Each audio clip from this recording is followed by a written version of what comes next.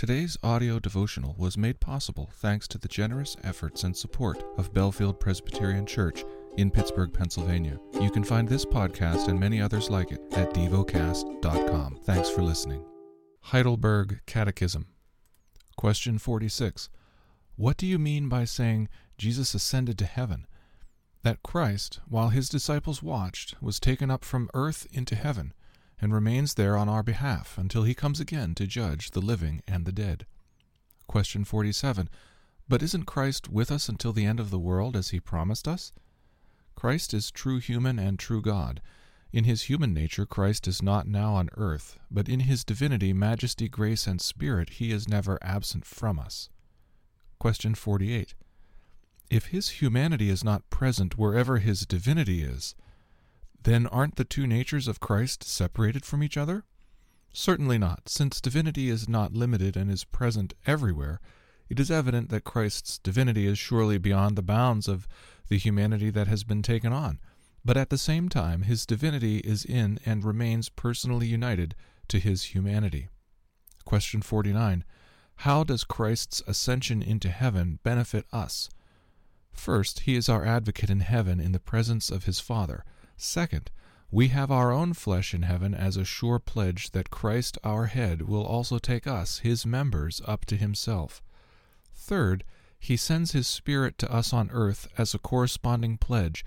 By the Spirit's power we seek not earthly things, but the things above, where Christ is, sitting at God's right hand.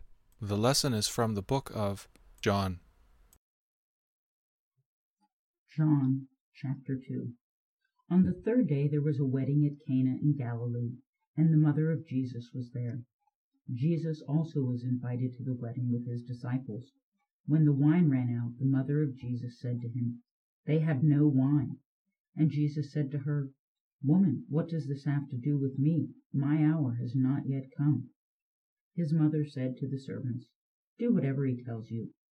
Now there were 6 stone water jars there for the Jewish rites of purification, each holding 20 or 30 gallons. Jesus said to the servants, "Fill the jars with water," and they filled them to the brim.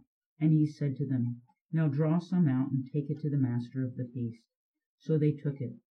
When the master of the feast tasted the water now become wine, and did not know where it came from, though the servants who had drawn the water knew, the master of the feast called the bridegroom and said to him, "Everyone serves the good wine first, and when people have drunk freely, then the poor wine.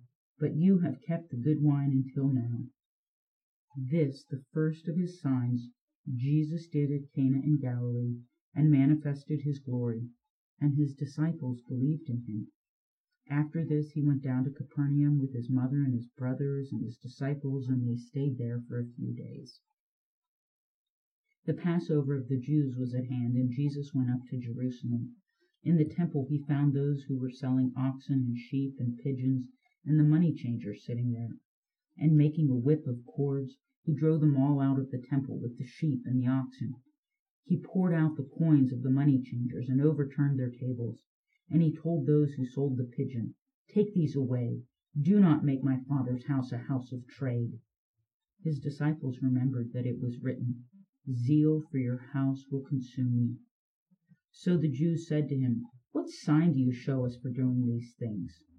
Jesus answered them, "Destroy this temple, and in 3 days I will raise it up." The Jews then said, "It has taken 46 years to build this temple, and you will raise it up in 3 days?"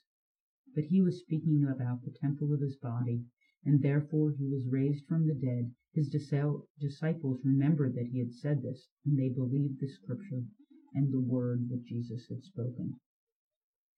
Now when he was in Jerusalem at the Passover feast, many believed in his name when they saw the signs that he was doing.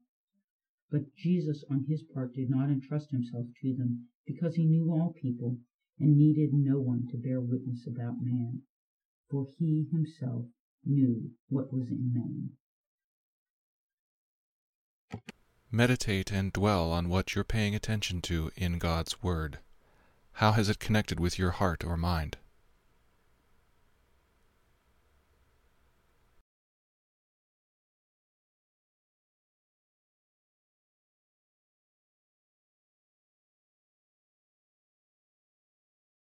Pray to God freely about what has moved you today. Turn your thoughts to Him and enjoy His presence. We offer the following as prayer topic suggestions. For those suffering from racism, for a fuller experience of the Spirit. Thank you for listening to Devocast.